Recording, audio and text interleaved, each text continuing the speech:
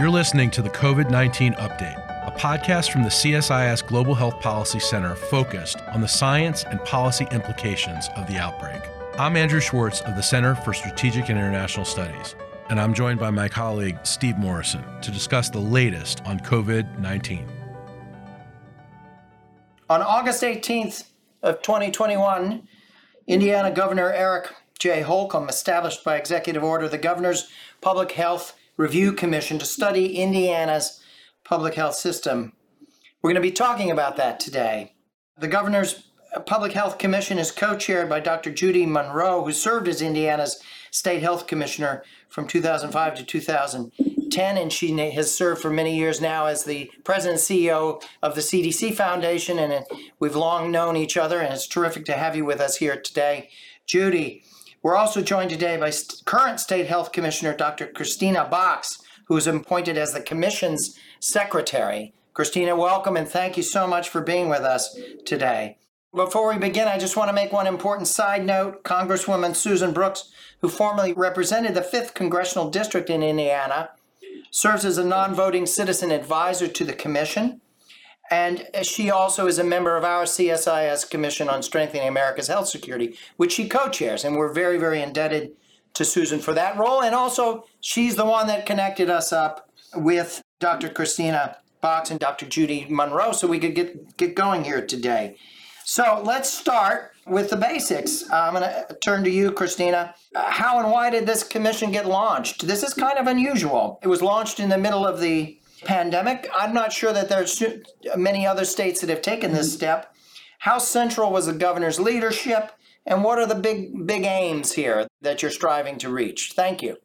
Thank you. All amazing questions. You know, Indiana has 94 local health departments, most of which are represented on a county level, but we have 3 municipal levels also. And they perform the public health services under law across the state of Indiana. Historically, that delivery of those services has been very uneven across the state of Indiana. And the pandemic has really shone a light on those inequities. Some of our local health departments very early on had to close their doors, and they were not available to pass out personal protective equipment. They weren't available to do testing. Some have been engaged in immunization, some have not. And many others, even though they were very engaged in the pandemic, had to stop doing things like routine vaccinations and shift their focus away from those daily things like food safety and septic inspections to focus only on COVID. So really launching this commission right in the middle of the pandemic, I think, was exactly the right time because the spotlight has never been more focused on public health in our state or across the nation or the world as it has been in the past 2 years. The governor's leadership has been absolutely critical and key with regards to this whole commission. Governor Holcomb, even before the pandemic, has been an incredible champion of public health here in our state by working to reduce Indiana's infant mortality and our maternal mortality rates, and now decreasing lead exposure in children. He's taken those all on as a part of his personal agenda, and we have been very successful in those endeavors. He has been actively engaged every day of this pandemic and incredibly supportive throughout this entire time. His goals and our goals for the commission are to make sure that we examine public health across the state of Indiana, its strengths and its weaknesses, and the response at both the state and the local public health level to the pandemic. And then he wants a report back to him that's due at the end of July so that he can use that as he develops his legislative agenda for 2023. Thank you. Over to Andrew. Thank you, Steve, and welcome, Dr. Box and Dr. Monroe. So nice to have you with us here today. I still remember when I was a freshman in college at Tulane University, I got to go to the Final Four that year, and I watched Keith Smart of the University of Indiana hit the game-winning shot. I was there in person, so I have a big fondness for Indiana basketball and for the state of Indiana. It's nice to have you all with us today. Dr. Monroe, I want to ask you, most commissions begin with some early idea of what the top line priorities will be and what the key concrete target outcomes will be. You know, this is a relatively rapid commission with an express link to the legislative cycle. Can you please talk about what you expect to be its most important outcomes, and how do you seek to turn its findings into legislative action? And then, if you know yet, what kind of public rollout are you guys planning to have? Yeah, so thanks for the question, and thanks for having me join Dr. Box on this. Great to be with you. So first of all, I would say the primary aim is to improve health. I mean, that's the bottom line, is to improve health. And as Dr. Box said, to even out across the state, the public health services that are available to everyone. It's really outlined pretty concretely in the executive order. It was Executive Order 2121 from Governor Holcomb that really outlines the work for us. That's why we hit the ground running, looking at areas such as the financing of public health in the state, the workforce, both healthcare and public health workforce, data and information integration, and the interoperability of data is super important, childhood and adolescent health integration, the governance structure, and then taking a hard look at how Indiana has responded during the pandemic and looking to the future for emergency preparedness. So those are really the areas that we're digging into. A lot of listening sessions across the state and engagement of the public and stakeholders throughout the entire state, actually. And then once the recommendations become available, because we're still studying and diving deep into these topics, and then once the recommendations become available, there'll be a plan to socialize those and to make sure that folks across the state know what those recommendations are and the why behind them. Which really comes back to everyone's health. Steve, over to you. Thanks so much. Let's come back to Dr. Kristina Box and talk about how you're going about doing the commission's work. You got off to a quick start, been a series of public sessions, some early applied research, outreach to the public and to external experts. Just tell us, how is the process unfolding up to now? And what has been the most important developments or discoveries thus far? So basically, in order to be able to address public health in the state of Indiana, we had to understand what public health exists, how it exists here in the state, and what it looks like in the state. So we basically, at that point in time, relied very heavily on the Fairbanks School of Public Health report that came out in 2020, looking specifically at public health in the state of Indiana. Again, in the middle of a pandemic, but a perfect time for us to build on that. We assigned several individuals to kind of take the lead in each of the 6 key areas of focus that Dr. Monroe has mentioned, and to do a deeper dive and research into these issues to provide some underlying basic research for the commission members to be able to read and understand, and then to reach out to experts and partners in these particular areas, not only here in the state of Indiana, but across the United States. Each time these individuals report to the commission for a period of anywhere from 30 to 45 minutes, maybe even up to an hour.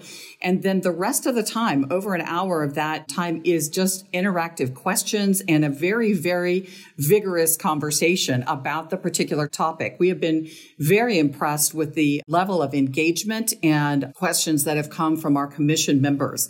It's clear that they're doing their homework and their research beforehand as they come to the meetings. We started those meetings, as you mentioned, in September. We do those monthly, and they are all recorded. They are open to the public if the public wants to come. We make sure that those meetings are messaged beforehand by a press release that we put out and information, and then a press release afterwards. So it's a media advisory beforehand and a press release afterwards. We have a website for public comment so that individuals can comment, whether they want to comment beforehand or after the particular topics are discussed.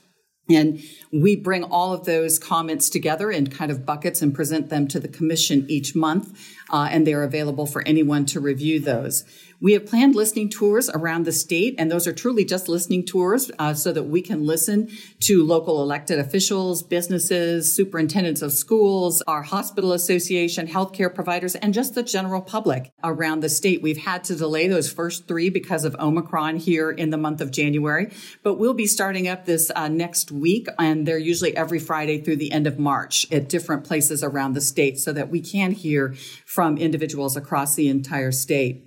Our 2 local health officers that are representing one of our largest counties here, Marion County in the state of Indiana, and also a couple of our smaller rural counties, actually have brought together all of our local health officers and gone through the Public Health Commission's goals, desires, and plans and taken great feedback from them. So we're very excited to hear a follow-up on that. And then, as I mentioned, we will and have been doing, Senator Kenley and I, regular updates with different associations and members across the state. So We have talked to businesses and commerce, business commerce. We have talked with hospital association, other healthcare providers. We have discussed this with our school systems, with our institutes of higher education, our public health schools, kind of letting them know what the commission is about and getting their feedback and input, and most importantly, their buy-in for that rollout, as you talked about in the legislative session in 2023. Kristina, have there been any big surprises along the way? Are there things that are really being very strongly felt views that are coming through loud and clear? Are people raising things you hadn't anticipated? What is it? A lot of them are what we expect. I think that there has been, for those individuals that are not involved in healthcare, it's been a big learning session and time about what public health really is, that it is so much more than just mask mandates and potential vaccine mandates, that really it is about improving health across the state of Indiana and getting upstream so that we can prevent chronic disease and lead exposure and deaths and illnesses from vaccine preventable diseases. So that has been eye-opening, the extent to which public health is not really understood or poorly understood. I think also the need for potential regionalization of some of the higher level functions like data analysis and informatics at a regional level, potentially things like epidemiology, things that not every small health department that services only 25,000 or 50,000 individuals would have access to. And then we knew already about the varying levels of funding and that Indiana is 48th in the nation with regards to public health funding. But the extent to the degree of variation across the state was pretty eye-opening for us as a state. And most of that comes from local funding. And so how we need to, as we look at what other states are doing and compare ourselves, how we can potentially change that structure and that financial funding has really been, I think, very eye-opening for a lot of the commission members. Dr. Monroe, we've experienced over the last couple of years some really major complex challenges. And it would be useful to hear from you how the commission may weigh in on things like political identity and partisanship. Can the commission contribute to a less politicized and nonpartisan conversation about public health and, its future regarding Indiana citizens, or is it less political and less prone to deep partisan divisions? Yeah, so thanks for the question. And, in my work, I work across the nation, and this has been a national problem. Of course, it's varied state to state to some degree. What I am excited about with the commission is the fact that we are having, as Dr. Box talked about with her and Dr. Kinley, going about the state, talking to all the different stakeholders. I think the commission is well positioned to be able to lift above the politics and let's really help the state focus on the future and the health. One way to do that, and as I mentioned, we'll be looking, when you focus on children's health, everybody cares about their children. And so that's one area that you can maybe get past the Caring politics. about your children is not a political issue. It's a universal issue. It's a human issue. That's right. It's a human and personal issue, and we all care about our children. So taking on those kinds of issues to help diffuse any of the politics, I think, is a good approach to all states. We need to move public health beyond the politics that have taken place during the pandemic. One thing I would mention that is we're doing nationally, and something I'd love to engage in Indiana, is use of the arts and having the arts be a vehicle for educating and getting past the political rhetoric and really getting into the importance of public health and the value of public health. So that's an area I'm particularly excited about. The other part of the commission is lifting all the voices. So you have an opportunity because we are listening. Everybody can contribute. They can, add their thoughts about the commission's work. And that, I think, is a great equalizer and allows folks to be part of this. Judy and Kristina, we see over and over again, sort of as we got to the end of this year, Omicron came on, and then the events early into the new year, that people are really exhausted and prone to anger and frustration. And we shouldn't be perhaps surprised at that because of the stress and disappointment and the curveballs that the virus has thrown us. And of course, it's become more politicized in a way that we were kind of surprised. We sort of thought as we got into 2021, as vaccines were rolled out, as we got towards something more stable, that maybe the temperature would come down. your commission really is an effort at engaging citizenry where they are at and being very matter of fact, nonpartisan. Let's hear what you think, and let's be constructive about this. Are you encountering anger and frustration and exhaustion in the way people approach it?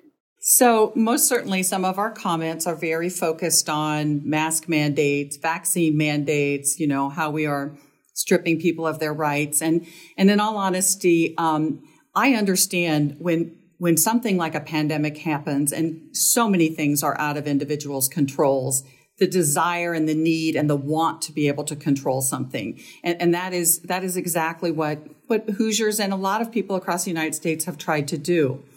I think, though, that by showing our citizens what public health is really about, and that public health has been here day in and day out for many, many years when we didn't have pandemics going on, and really that public health has been what has actually lengthened life expectancy in the United States and across the world in so many ways, showing the very good things that public health can do and does do. And what the public health problems of today, prevention of chronic disease, is really so important for. I think that when you start to talk on that level with people, they start to see that and understand it. But you do need to give them the time to be able to vent and voice their concerns and frustration. Isn't the problem that global health itself, which is really, of course, by definition, for the common good, it's now become so politicized that people can't see it as for the common good. And I take it from what you all are saying, you're trying to really put it back into that common good box. Absolutely. Absolutely.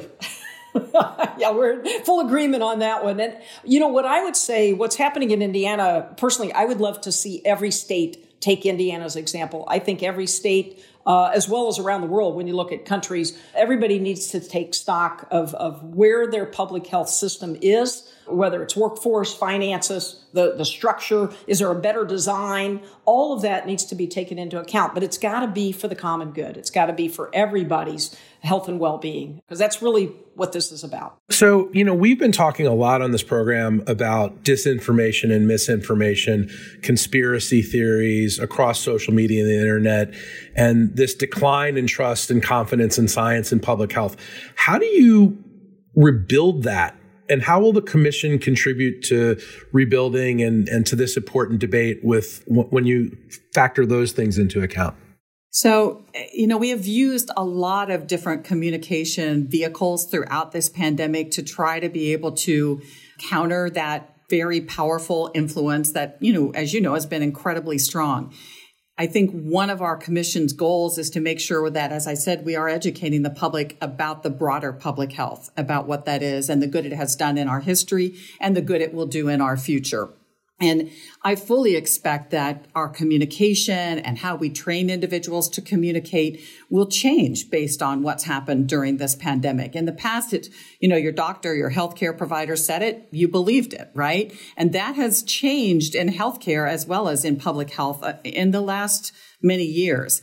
I also want to say that it's really important that we are listening to individuals and find out what their concerns and their worries are about this. And then that when we do try to meet people on these individual issues, it has been very clear that we need to meet them where they are and that we're meeting them with trusted partners. And that's why, especially in the latter half of the pandemic, when we were working to get people vaccinated, it was so critical to be working with faith-based leaders and community leaders that were trusted within our individual communities across the state of Indiana.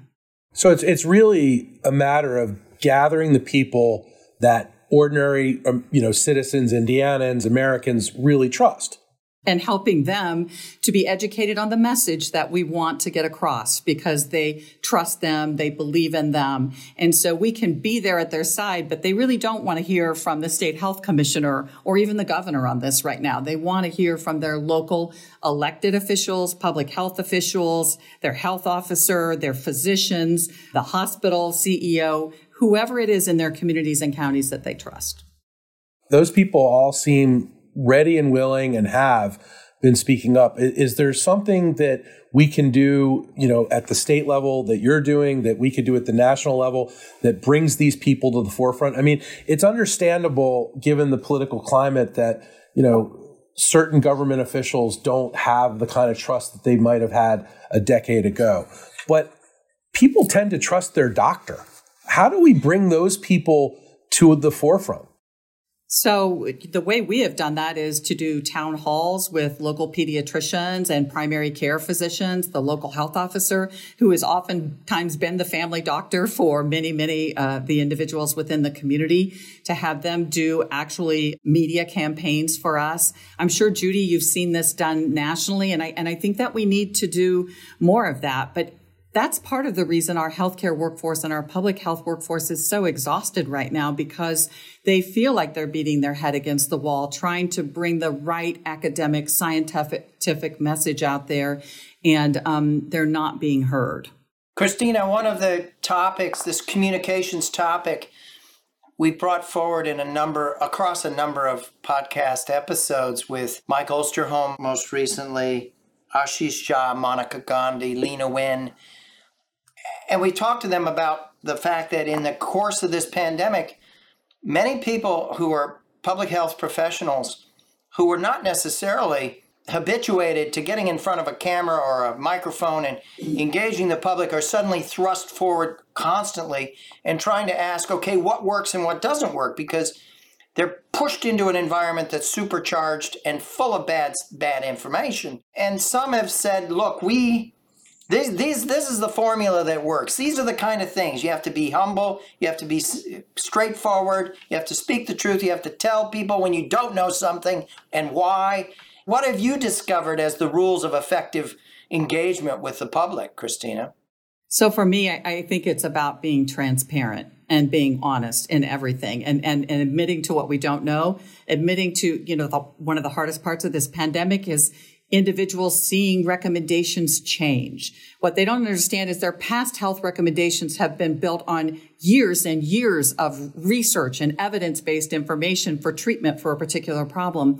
Now, this was unfolding on a day-by-day, hour-by-hour basis. So how you message that change has become, very, very critical, and acknowledging people's frustration over the change that has occurred in that messaging has also been very critical. And I think that the most important thing is to admit, as you say, what you don't know, what we're learning, and how we've learned that information, and to stay focused on what you do know is working and is critical, like vaccines and masking to try to prevent the spread of this infection. Judy, your thoughts on this? You must be having conversations across this whole country around this phenomenon. Well, we are. Actually, the CDC Foundation, along with other partners, we formed a public health communications collaborative to help the health departments for this very reason, to try to take this ever-evolving and changing landscape of information and to package it to help the health officers to have ready, accessible information and webinars to help teach them. I think you're starting to hit on an area also where we need, when we look at future workforce for public health, where we're learning in today's world of social media, we need new skills also to help counter misinformation and so forth. And the other thing I would add to this is that public health needs the help from other sectors. And I would particularly call out businesses. Businesses are trusted as well. You've got your physicians are trusted, but a lot of polls showed that the businesses and who you work for carries a lot of weight. And so when business aligns with the public health messaging, the leaders in businesses, that can really help your health department or your public health officials go a long way. I've been saying for a while that we need, both at the national level and at the states and local levels, we need communicators who are above all of this, communicators who understand how to use TikTok, how to use Twitter, how to use Instagram, and to really reach people where they are, as opposed to, preaching from a podium. And so it sounds like that's something you guys are really onto, and I'm excited, and please let me know how I can help. Yeah, thanks for that. I will tell you, I mean, that's a hot topic at the CDC Foundation right now because we help support CDC and we help support the health departments. And, we've been hiring younger staff to be able to help us with the TikTok and all these different things because many of us obviously have not been necessarily users of those forms of communication. And that's exactly what we need to do. I've been trying to get Steve on TikTok for, months now, and it's just, it hasn't taken yet. Dr. Box, can we turn to one of the really painful moments of this pandemic, which is that public health authorities, both local and state, have come under a siege. They've come under assault. Their lives have been made very, very uncomfortable. They've been threatened. Their statutory authorities in many places have been hemmed in, and we're seeing a lot of resignations, a lot of burnout, and erosion of capacity. And this comes on top of a situation pre-COVID where the public health, the 3,300, whatever it is jurisdictions across the country were already under-resourced and understaffed. So there's a certain threat that we're going to get to the other side of this pandemic and maybe get into something that is a more managed endemic situation, but with depleted resources. Is this something that the commission is going to spotlight and talk about and try to bring forward some remedies? Absolutely. This is exactly one of the reasons that our public health workforce and our just healthcare workforce in general was one of our 6 major focuses that we had. And quite honestly, the one that we started with. Our IU School of Medicine, Bowen Research on Policy and Research for Workforce actually led the workforce part of this. And it is very clear that we had significant shortages beforehand, especially with 49 of Indiana's counties being rural, significant shortages there. But throughout this pandemic, we have lost significant amounts of not just public healthcare workforce, but healthcare workforce in general. So we really do understand the need to be able to support that pipeline. And we have to get our younger junior high school, like I used to take individuals to surgery with me and on rounds with me just to give kids a feel for what healthcare is and how exciting that is and how much it gives back to you as an individual when you can serve other Hoosiers across our state. It's been really important that we develop that pipeline, that we support tuition reimbursement, that we support loan forgiveness, that we recruit our young, excited, and engaged youth to be a part of this workforce. And we need to continue to look outside at other workforces like our National Guard and our Bowen Center for Healthcare Reserve workforce that we use throughout this pandemic, and to keep that workforce up for situations just like this. And how can we partner and continue to memorialize those partnerships that have been developed with our local healthcare workers, with our local hospital systems, and our local public health so that we can all be a part of engaging in healthcare for our communities together. Data systems across the country in public health have been very fragmented and antiquated. This is something we hear over and over and over again, and I think it's something you've already mentioned here as a challenge. How might the commission that you're running strengthen data and surveillance capacities in Indiana? Indiana's been a leader with the Regenstrief Institute and the Indiana Health Information Exchange that dates way back. And one of the areas for the commission, as we've looked at this, the building on the strengths of Indiana. The problem is that infrastructure that has been built doesn't reach all the local health departments. That's the problem. So it's expanding out and equalizing across the state the capacity for having the data collection, as well as you need the workforce then to be able to turn that data into knowledge that then moves into public health action. Kristina? Yeah, and I would add to what Judy said, and that is that we gave counties back their data or local municipalities, and we would hear back, we don't understand what this is saying to us. So the concept of taking that data analysis and digesting it for our communities so that our elected officials, our hospital systems, our healthcare providers, our not-for-profit organizations can all look at that data and understand what needs to be addressed, and then see a change when that change occurs is really critical. And I would go even further in that we need to make sure all of our local health departments are connected and it's a secure connection for all of this data exchange. But also, we would really like to see our long-term care facilities joined in on that we would like to see individuals, our hospitals, everything connected so that an individual seamlessly goes from one area to the next and everyone has access to their data and their support there. You know, early in the pandemic, we talked with Deborah Birx, and we spoke with her after she had departed the administration at the transition, and we talked a lot about her journeys around the country, where she went out and visited, I think, 44 states, and she was on the road for 7 months, she and one other partner in this exercise, and it was quite illuminating to hear the difficulties around the data collection and how complicated and difficult this is and has been. Do you believe that the private sector and private sector partnerships are going to play a big role in modernizing the information sector? Absolutely. I mean, we have used consulting services, Regan Street Institute, our schools of public health, businesses to collect data and to make sure that we can match that data to understand even the demographics, which early on were not being given to us with regards to testing and people that were getting vaccinated. So I think everyone has a role to play in that.